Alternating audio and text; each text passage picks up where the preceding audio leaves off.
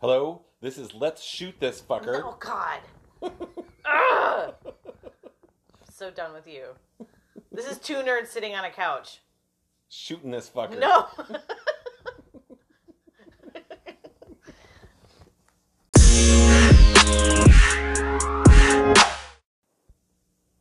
So, I didn't really realize this, but Allegiant was one book that was supposed to be two movies. So they tried to Hobbit this thing. Yep. So I think instead that of Hobbit is a bad analogy because that would have happened after. I think it's more Hunger Games and the Harry Potter movies and Twilight. And the Twilight right, movies. so let's all just did take this that with last their book and books. split it into two because we can make more money, but it turns out that backfired in a spectacular way because not only was that third movie a flop, like in the box office, they were like, well, I guess we're not going to make another one. Nope. And if they had just made one movie, they might have actually ended up making more money. But from what I understand, the ending of the book caused some controversy as well, given that it went a little further than this. Obviously, there was supposed to be more action that had happened at the end of this. And instead of this one just being like, ending on an up note, because there was also talk about a TV series. Yeah, and I think that if this had happened like 2 years ago instead of 8 years ago or whatever, it could have been like a Netflix limited series. Mm-hmm. But that whole ecosystem of the streaming services and their like quick and dirty cash grabs that they're doing now, like none of that existed. Well, except the TV series was dropped because the cast and the network executives didn't care. So they would have had to come up with a completely new cast, as well as shopping it out to a different... I mean, it would have been all new, which I guess is fine, but is the series really... Does it really merit that? Right, but that's what I'm saying, though, is that like the network system would not do that. They were not going to do that. Right, but, totally. But like a Hulu would be able to do that. Yeah, but if Hulu was going to do that, I think I would really rather them, say... reboot Firefly. But whatever, that didn't happen. So this is Allegiant, which is the I don't know.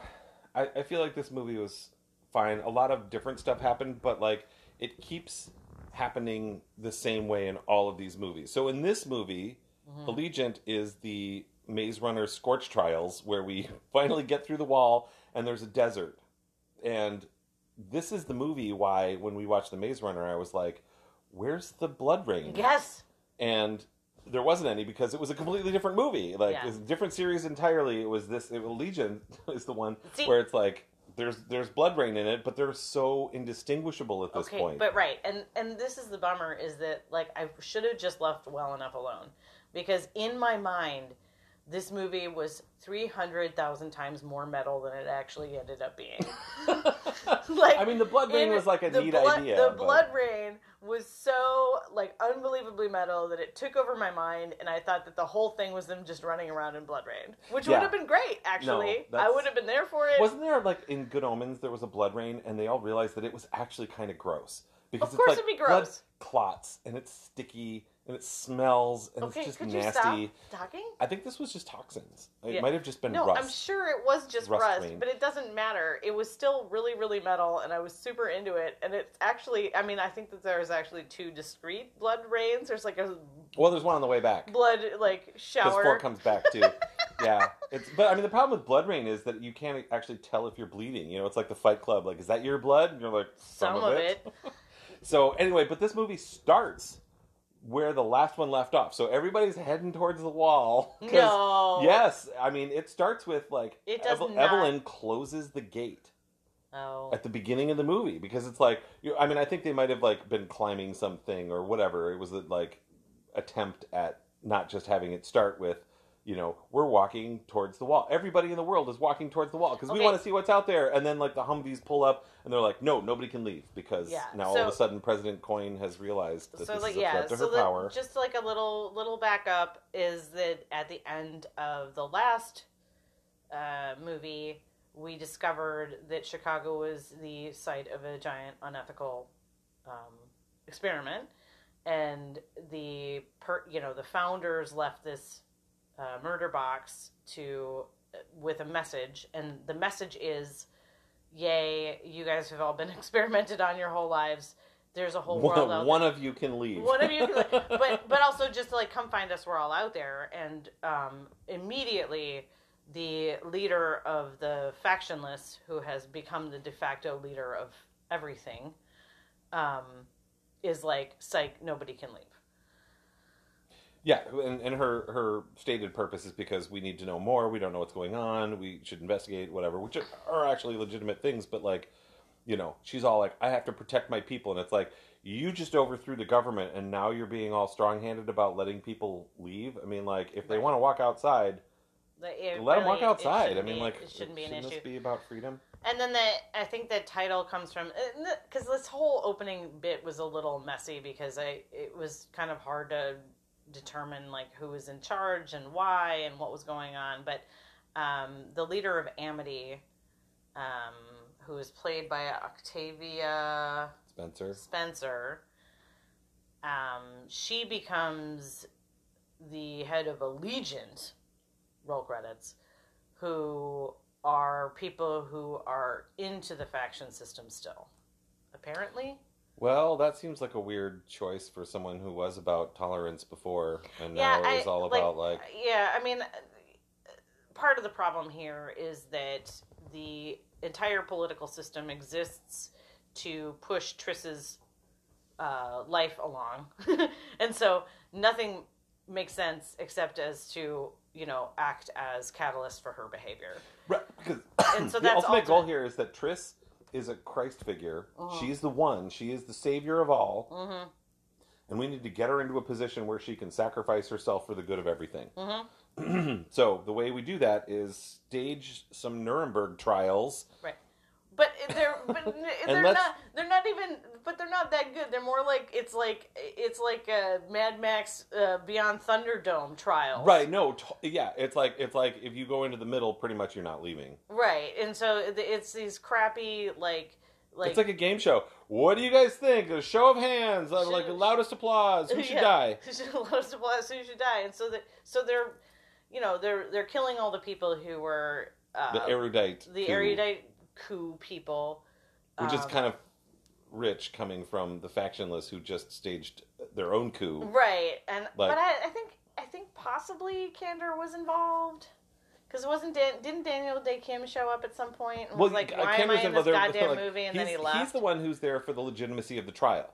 Mm-hmm. Because, like, Kandor is all about justice, and so he's like, I am going to oversee the trial and make sure everybody is fair and whatever, and then he's out. And the thing I couldn't quite understand was, so you've got Chicago, you've got the built-up places that are nice, and you have, like, the factionless headquarters, which is like a cement, post-apocalyptic, like... cement rebar jungle of nastiness, right? Because I mean, you're factionless, you're homeless, you don't belong anywhere. And this is where the seat of government moves. I mean, I guess it's because it's closer to her cool apartment, but why wouldn't they just do it downtown where all the stuff is? Right. It would be so much easier to just do it where the real power seat is. Do it in the Kandor headquarters, which are all... But no, I mean, you've got to have, like, rebar cages, and... Because, I mean, that's cool. Dude, it's all about the aesthetic, though, ultimately. Yeah, no, it totally is, because it's a Mad Max trial. I mean, you almost expect them to be wheeled out on dollies with chains and big face cages. And... It's not Bane. Like... No, the latest Mad Max with, like, the blood bags and, the whole... Oh, I apologize. Yes, you are correct. Yeah, but it's, so much rebar, and...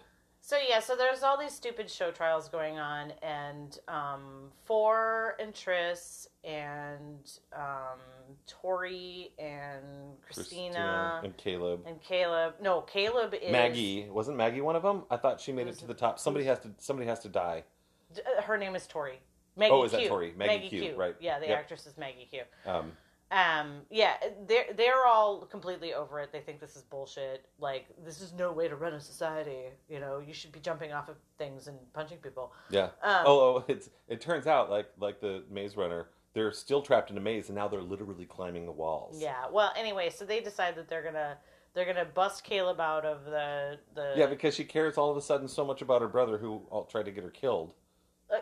He keeps just trying to get her killed. He's such a drag. But now she needs to break him out because, he's on trial and she disagrees with putting him on trial, I guess, or something. Yeah, who knows? So whatever, they're gonna break him out, and it's gonna be awesome. And they do a bunch of Jedi mind trick hand waving to get them out. Christina comes through and like she's like, magically I've got paperwork, and everybody's like, okay.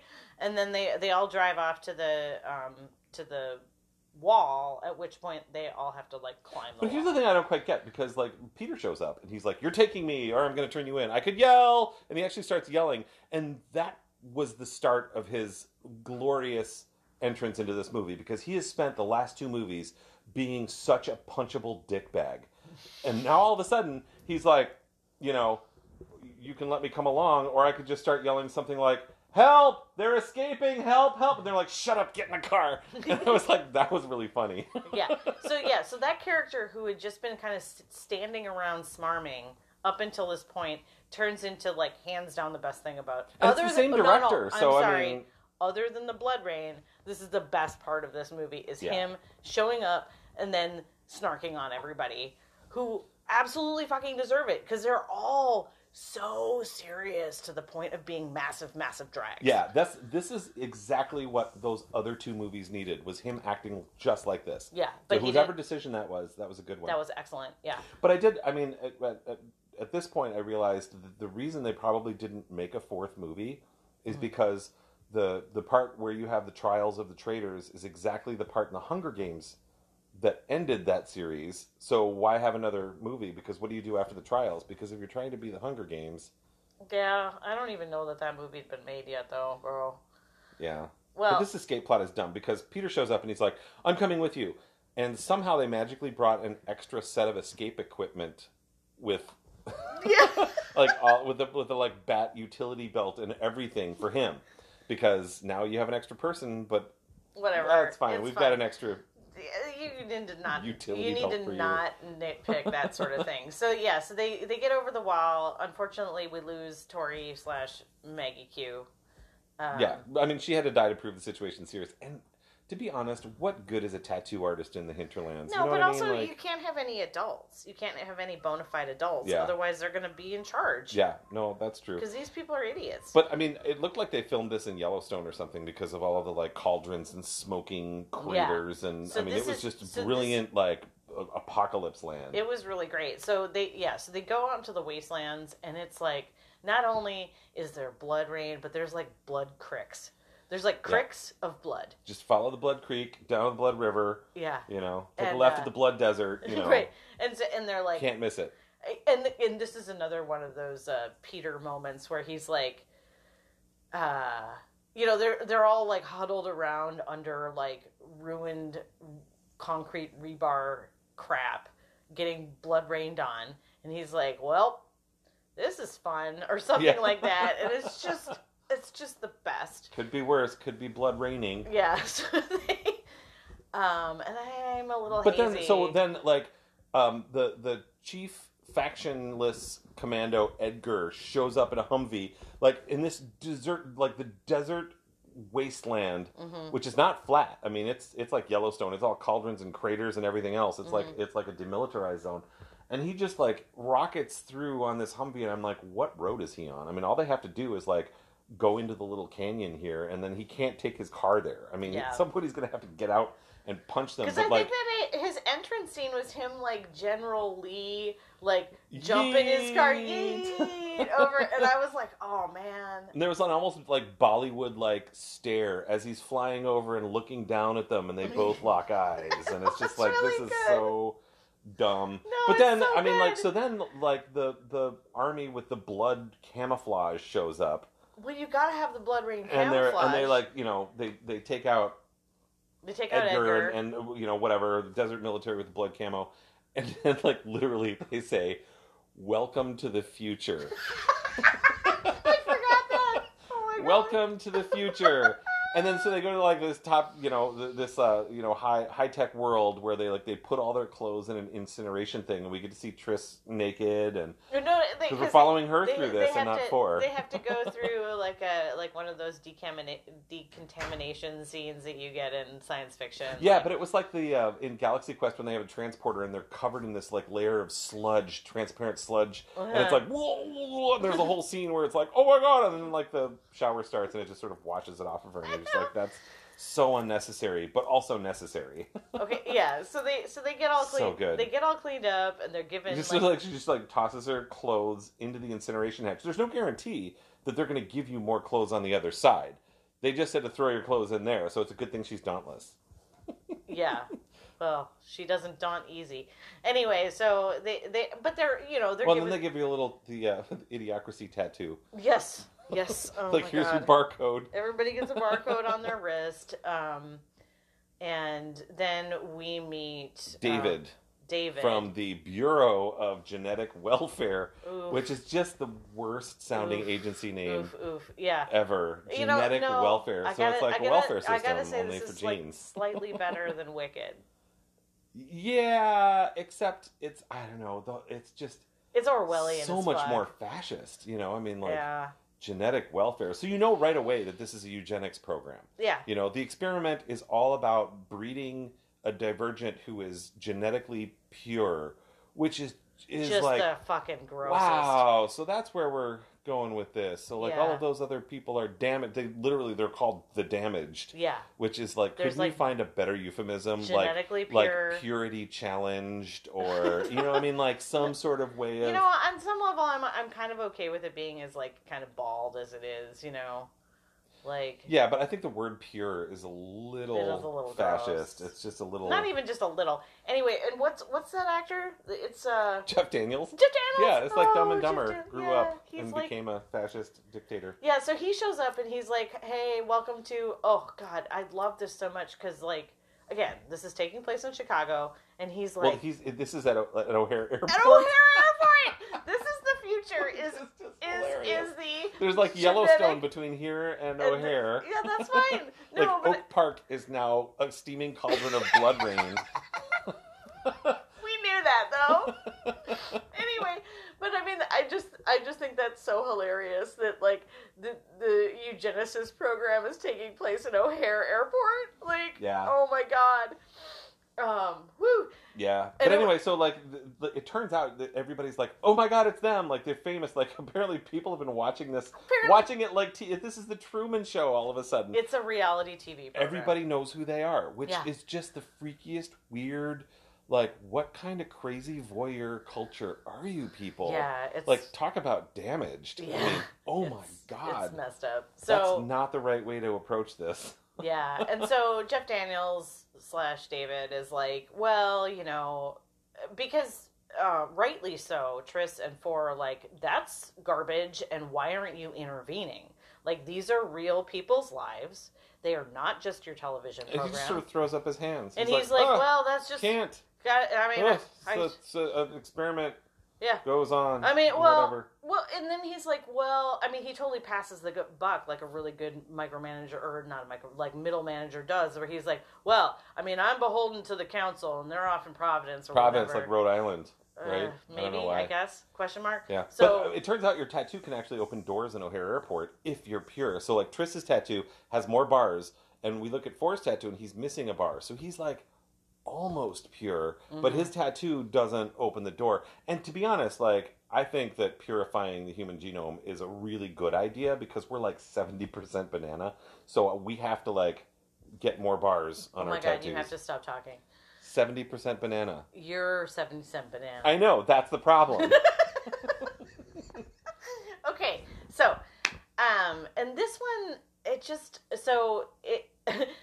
I was thinking when I was watching this, this is like the movie where you have a band, and they get a manager, and the manager tries to make this lead singer have a solo career. Yeah, it's Josie and the Pussycats. It's Josie and the Pussycats. Yeah, you don't need them. They're not your friends. They're not pure. They're damaged. So they're mudbloods.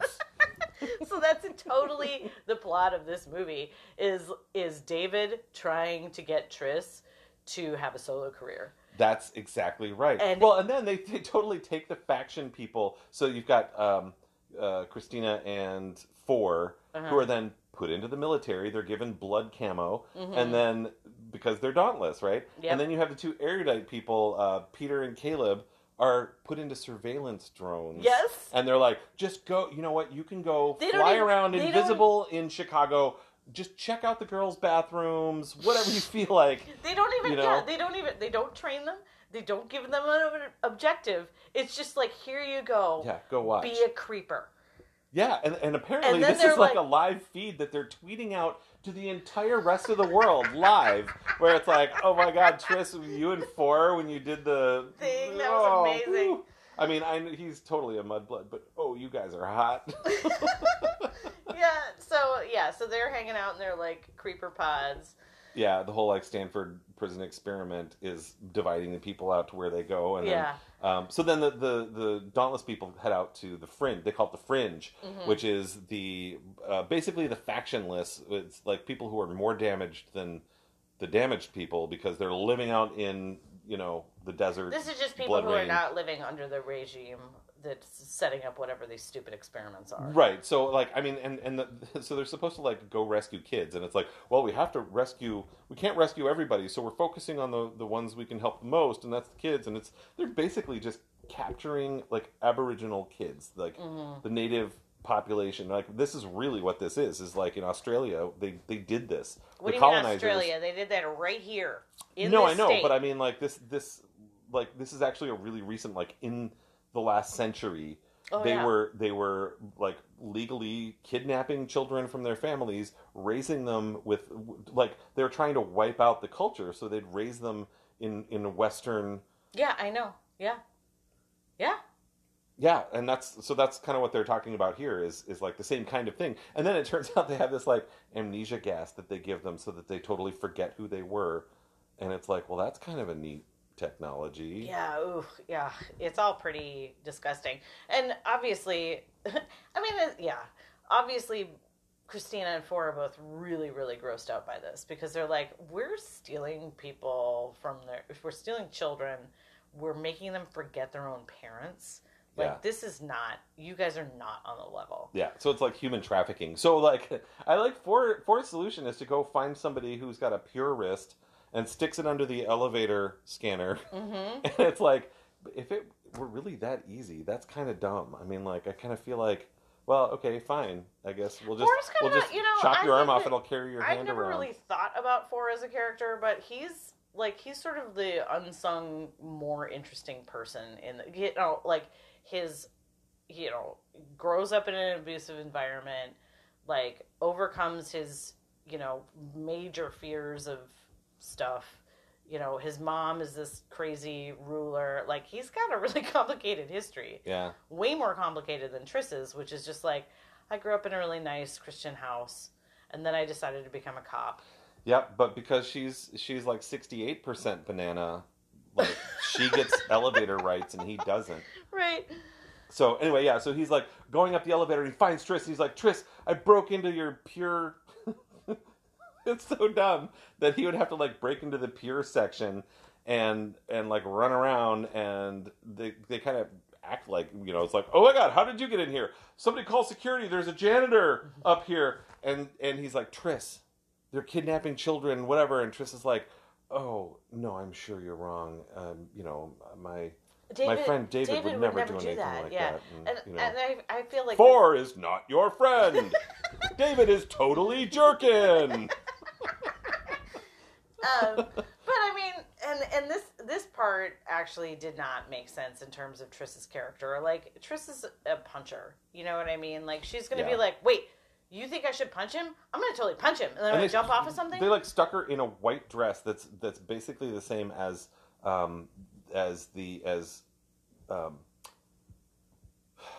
Kate Winslet was wearing a blue version of the same dress, and it's just this like kind of, but it's white because she's pure. She's not just erudite; right. She's like pure, and she's a businesswoman now. I mean, she's like the savior of whatever. She's like part of all their plans, which seems kind of dumb because I mean, genetically speaking, it's like the thing they should have her do is make babies. Right. I mean, if that's right. what they're trying to do, they should just do that instead of being like, "Well, we value your opinion." It's like, no, you don't. Right. You value It's her not uterus. about anybody's. You know, I mean, yeah, like it's this not has about nothing to do anybody's with anything. opinion. Yeah. So anyway, she's like, "No, I love you, but you're genetically inferior, so I can't listen to you." And so they, you know, So she and David fuck off they go to Providence. to go to To Providence. Rhode Island, and then four is like, we're going to take you back to Chicago. It's like, totally, we're going to take you to a farm where you're going to have fun and be happy. And Matthew's like, they're not taking you to a farm. They're going to kill you. That's right. Oh But my yeah, I God. mean, like, so Providence, Providence is great. It's like they're I don't even know what they were doing there originally. Like, why did they go to Providence? What was the point? It was like he just had to like go to some budget meeting. He was trying to get. He was trying to get more funding. He was like, "Well, we're not quite done with the Chicago yet." And they actually, like, literally at one point, the board is like, "Yeah, I mean, he could totally go into Chicago and restore order.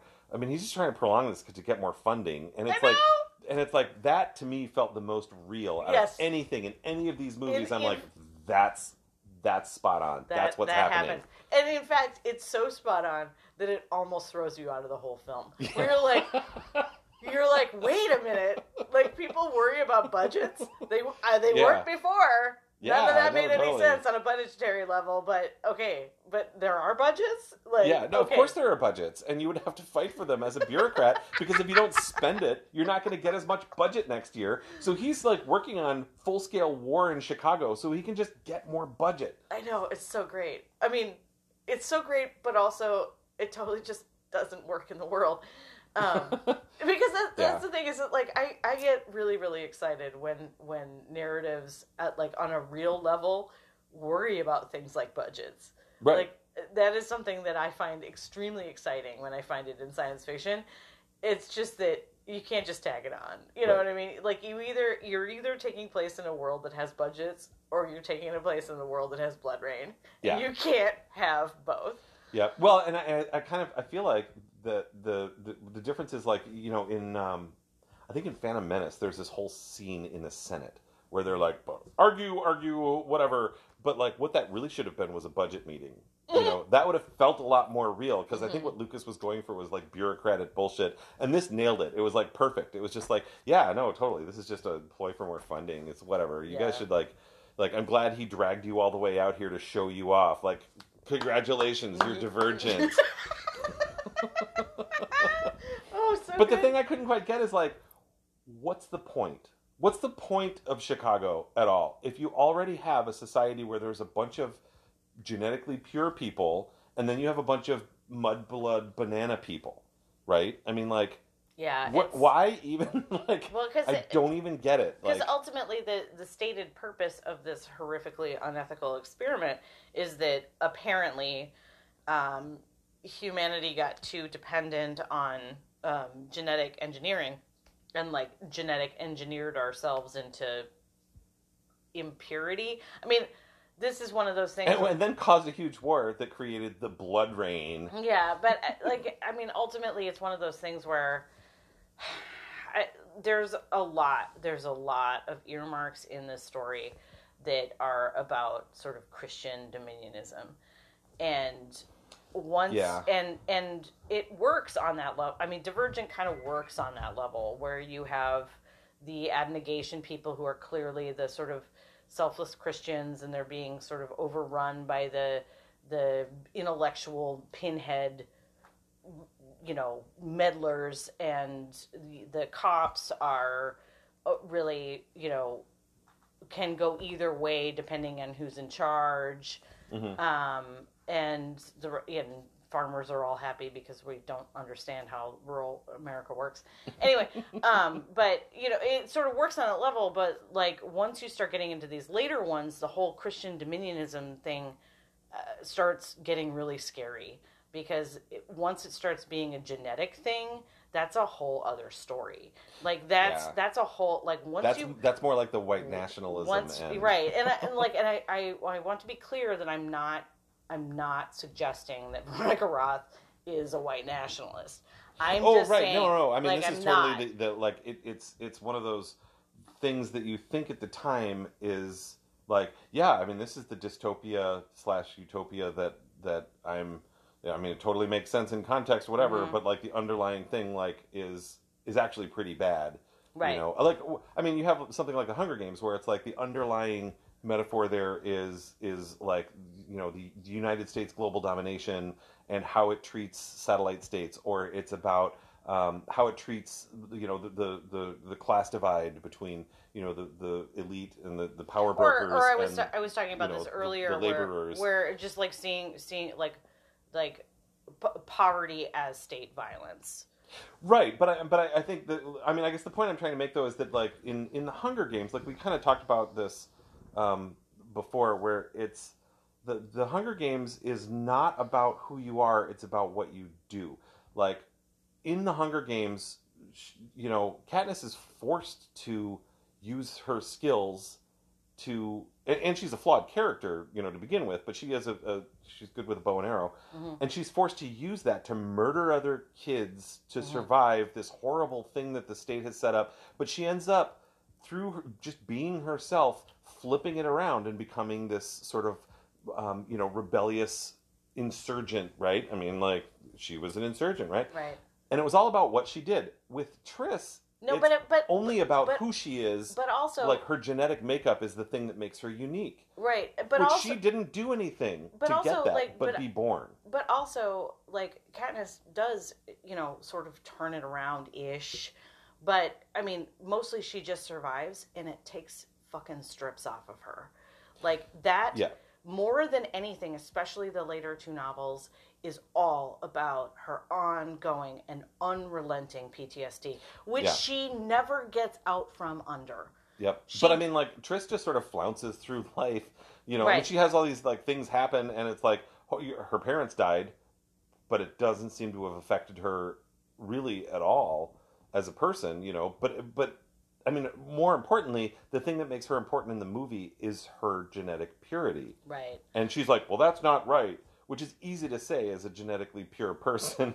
Right, right, and well, and just how, yeah. Anyway, but like we started this sort of discussion talking about the fact that there is a sort of Christian-ish overlay on a lot of what's going on here, and I think that once you start getting the genetic stuff in there too, I think it gets really muddy and really there's a lot of upsetting unintended metaphorical consequences. Yeah, and I think that that's just, I mean, again, I mean, comparing them as writers, I think Suzanne Collins is just brilliant. I mean, she's a great writer. But right, And, you know, yeah. I think that it's the the Divergent movie again was super fun, and they got less fun as the series went on. Right. And this is maybe the least fun of them for kind of this reason, where it's just like, it's just kind of bad writing to begin with, and then they just sort of screwed up the movie by trying to split it into two, and so it's just sort of all over the place and haphazard. But at any rate, so like, Four crashes his ship, heads back to Chicago, and then the other, like, Triss puts on a black tank top to signify that she switched sides because she was wearing white before, Right. and now she's wearing a black tank top so that she can get back to her, you know, dauntless roots. And she steals his car. She steals David's car. He's like, well, you'll never be able to fly that, whatever. And she can totally fly his car. I mean, Obviously. like, she spent time, you know, training as a, you know, Sardaukar or whatever. So she gets out of there with her friends and head back to Chicago, where there's like a full-scale war brewing now between the Allegiant and the Factionless. And so, like, Peter, meanwhile, has struck a deal with David in his snarky way to go full-on evil. And he's like, whatever you want, man. I mean, all I want is a deal. Oh, this is such a great scene. Because, so they're in one of those, like, dystopia apartments that's like poured concrete and really uncomfortable chairs. And so, you know, Daniel and Peter are sitting in uncomfortable chairs. And Jeff Daniels. Yes, Jeff Daniels. I'm sorry. Ugh. Anyway, they're sitting in uncomfortable chairs, and Peter's like, man, I'm here for you. I'll do whatever. and Jeff Daniels delivers one of these like kind of like high-handed evil monologues about how sacrifice is important for leadership and blah blah blah blah blah. And Peter like kind of leans back, looks around this like tight pad, and is like, I don't see any sacrifice here. And I was just like, oh my god. Yeah. He's the best thing about this movie. It's so great. Awesome. So yeah, so he gives him a job. He's like, I want you to go to Chicago and convince Evelyn to release this poison gas that will make everybody forget everything. Right. And this is like just conveniently always been in the city sewer system. Well, and in the air system, because this is how they founded the city in the first place, right? I mean, like, they threw all these people in there because they weren't from there originally, right? They were like, all right, well, let's get all these people into Chicago, and then we'll just have this memory-erasing gas, and then they'll be like, wait, who are we? Where were we? And then there's a little box that's like, okay, you are abnegation. Right, yes. You're in charge, and you're selfless. Here's the box. Save it. Until somebody shows up who can open it. Yeah, so that's how they started. So this is basically hitting the reset button on the whole unethical experiment of Chicago. So in order to keep his funding, he's trying to keep Chicago like as a governable entity. And so his plan is to just make everybody forget everything, and then they'll just sort of go on with their lives like everything's normal and figure it out again, like be factions again, because you know, you just got to keep it going. You know, nobody ever got fired for using Microsoft, right? I mean, like, you just get the next version, right? So so then it turns into a lot of running around and shenanigans, like because then at one point it's like, oh no, actually the gas is going to be released into the vault too, so you're going to forget. Everybody's going to forget everything, which is just convenient for David, but inconvenient for because it was going to be else. like they were just going to release the gas on the Allegiant, but not on the people in charge. So then they could lord over everybody who forgot everything. But then it turns out that it's actually everybody. But then including Peter, and he's like, I've just been betrayed, which is not that much of a surprise. So he again switches sides and lets them back in. And he's like, help me figure out how to turn this off, because I may be 70% banana, but I want to figure out, like, I want to remember, what happened. And so, he's a survivor, man. He is. He's a very funny survivor. He's a really funny survivor. So then they come in, they smash it, and they, so at that point, like, they had sent a message to the whole world that was like, there's this Bureau of Genetic Welfare. You're just never Chicago is just an experiment in genetic purity, which is like, So then, and this is all sent through like David's ship. She sent it back on autopilot and sent it to like transmit this big message that Chicago is like, we're not just bananas. We're our bananas, and we're bananas. Yeah. So, and the whole thing is, it's just like this kind of like silly ending where it's just like, and then we lived happily ever after. Well, yeah, I mean, because it was supposed to be another story where apparently I don't know what all happens in it, but like she's supposed to like sacrifice herself to save everybody from and then she gets shot in the process of releasing the memory gas on the Bureau of Welfare. Like, so she like flips it around, but then dies in the process, and apparently this created just a huge outcry by the fans of the book. They were like, this ending sucks. This is terrible. And and the author had to like go and defend it on her blog or whatever, and then that like directly led to the second movie just not being released. They were like, well, nobody liked the book anyway. So, well, I mean, and unlike Game of Thrones, they didn't just let HBO write the ending. So, right, yeah, but I mean, this movie ends completely cromulently. It's totally fine.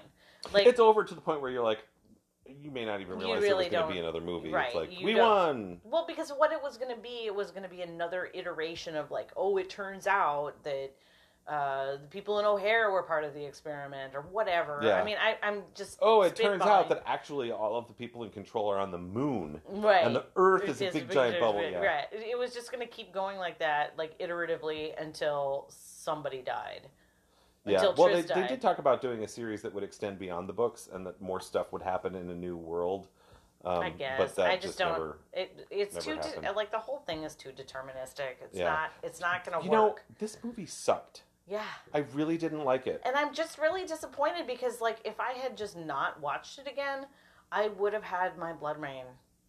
Yeah, you were really excited about the I Blood was Rain. really I mean, that was really excited. metal. But yeah, I mean, I don't know why. I must have been pretty drunk the first time I saw it because I don't remember it sucking this much. And the fact that I watched it again is embarrassing, and I don't think should factor into my rewatchability rating, which is, I think it's 1. If you're gonna watch the Divergent movie, you should probably watch the other 2 once. Okay, but I think that we got, like, memory poison gassed and we forgot it.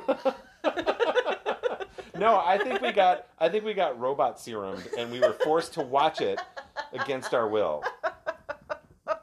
I mean, because that's the sad thing about the third movie is that it's basically the second movie with a different kind of, poison gas trope. Yes. You know? I just love how much science fiction is like, you know what we're gonna do here? Yeah. Is release the poison gas. I mean, I feel like I would like to see this author rewrite this series or extend it or something when she's a more seasoned author. Because I Well, think she's that still you could writing. do some, yeah, no, and I think you could do some really interesting things with this world, just not what she did with it. It feels like, Aragon, how that sort of feels like it was written by a 17-year-old. I wonder why. I mean, I'm just saying, I think that it's got a lot of potential and it just needed some seasoning. It needed to marinate a little bit more and could have been really interesting. So it would be neat if she could just rewrite the whole thing at some point. Well, I mean, Because okay, the first movie so was great. I realize I have a cassette tape that I have to put in here, which is that I think that there are some writers who, do best with where they're writing from the lizard part of their brain, right? Right, like Stephanie Meyer. Like Stephanie Meyer is absolutely a lizard brain writer. Yeah. Like she totally struck gold with Bella Swan because Bella Swan is this perfect avatar for gawky, overachieving white girl anxiety. She is absolutely 100% made out of anxiety. Mm-hmm. And it just absolutely, and then it gives her like a price. She gets to marry Jesus. Right. And it's amazing. But then the parts of it that work, are like must, and psychologically analyzing a writer this way is kind of shitty, but yet I do it. But I mean, I just feel like it comes out of the lived experience of being a kind of overachieving white girl full of anxiety. Right. And- That's why my first book is going to be about 70% bananas. And I think the parts of Divergent which work are that sort of thing. Right. Where it's either the parts about Chicago and the parts about feeling trapped within your understanding that there's a larger world out there, but feeling trapped by the limitations of your own experience. Right. And all of that anxiety and the rest of it, like she wouldn't be able to write that now. It would be a fundamentally different novel. Yeah. Because it wouldn't well, I mean maybe I'm not being fair because obviously Stephanie Meyer wrote Twilight when she was not a teenage girl full of anxiety, but she was very good at channeling her younger self, I think. And that's not what Susan Collins is doing in The Hunger Games. Like she's already written for television. She's already got several series under her belt. She's already a seasoned writer. She's not her goal is not to sort of capture some sort of lived experience. Yeah, but her characters are still really fully rendered. I mean, No, I'm not Katniss as a character has like real flaws that affect her like real plot. Dude. Whereas like with Tris, like what's her real flaw? You know what I mean? Don't mistake me because like I think that kind, like being the kind of writer who can actually control your material. Oh, right. So it's not some lizard brain thing. It's not just sort of accidental. It's like it's on Right. purpose. Right. So I it's don't. less, I yeah, don't. I see what you're saying. I don't think that necessarily either Meyer or Roth is in control of their material. I think it's all just so what coming works out. works because it's like something within them that they really managed to capture, Right. as opposed to something that Right. they were intending to capture. Because I mean, I think obviously, Bella Swan is a hugely flawed character. I mean, one of her major flaws is that she hates everybody she bites her lip too much and is mean. But that is not the understanding of the book. The book does not understand her to be hateful and mean. The book understands her to be. She's just clumsy. Like clumsy is her That's one not a character flaw. It is understood to be her character flaw, Yeah. which is not actually her character flaw. But it's not even important to anything. It's not like she like clumsily kicks something over and then gets Edward killed. You know what I mean? Like it's not part of the plot at all that I know. she's clumsy. I completely. It just doesn't matter. I completely agree. I'm just saying that like she does have flaws, but they're not the ones that Stephenie Meyer thinks she has. Is there anybody she likes? She likes Edward. That's it. She likes the other vampires. She She doesn't likes her dad. Yeah. Charlie's just there, I think. Yeah. Because she doesn't like her mom. Nobody Anyway, likes her mom. I'm so far I'm so far out of the field, anyway, so No, but I mean, I think your point about lizard brain writers is right, and there's something really like neat when they can get the gears to engage and capture whatever it is that they're they're going for, and that's I think what I liked ultimately about Divergent so much is that she really did get the sort of sense of like fear of entering this world that you know nothing about, and the adventure of following along, and then the righteousness of we're doing the right thing, and I think that it just sort of disappeared in the last two movies here. Like, I mean, presumably the books didn't fare any better because the way they ended pissed off the readers. Yeah. But I mean, in movies anyway, I think, which has less to do with the author, I think, and more to do with the director and the writers on the movie. But the way that they did it was just sort of downhill from there. Like, I think it really started well, and then I mean, it's like the Matrix movies, right? Where it just sort of it started really well, and they were like, "Hey, that worked. Let's make the other two." And then they just sort of sat down and punched out the other two, so that like the third movie starts where the second movie ends, because you just sort of don't. Yeah, you don't want just one movie. I almost like this is going to end up with us watching the Matrix movies, isn't it? Because I feel like I saw the second two once, and but the problem with this whole thing is the rewatchability of those last two movies is low enough that I may never watch them. Yeah, except that counterpoint. I think that like we didn't. If you make me watch The Matrix 2, I will make you watch Highlander 2. Oh God, why would you do that? That's so what awful. I'm saying. Like, there's no point. We can talk about it, but I don't have to watch it. Okay, well, whatever. I just think that it's possible. Like, people have started talking about this. Like, now that the Wachowskis have both come out as trans, talking about the Matrix. At least the Matrix as a trans allegory. Yeah, so I have never watched it with that in mind. Yeah. That could potentially be interesting. Yeah. But then I don't know. I don't know that I can do it with the next two. Yeah, no, I don't think I can do it. And I think it's like Divergent I would watch again, but probably not Allegiant. It's just I just feel like if I want to get the Allegiant, like I honestly didn't know what happened in Allegiant because I think I was drunk or I maybe slept through it. No, I think There's it was really memory gas. Memory gas, dude. Well, anyway, I'm not watching it again. No, I'm not watching it again. And if I want the Blood Rain, I can just look for it on YouTube, and I'll feel good about it. The Blood Crick, it'll be great. But it's just I should have left well enough alone. This is not a good movie. Yep. All right. High five. High five.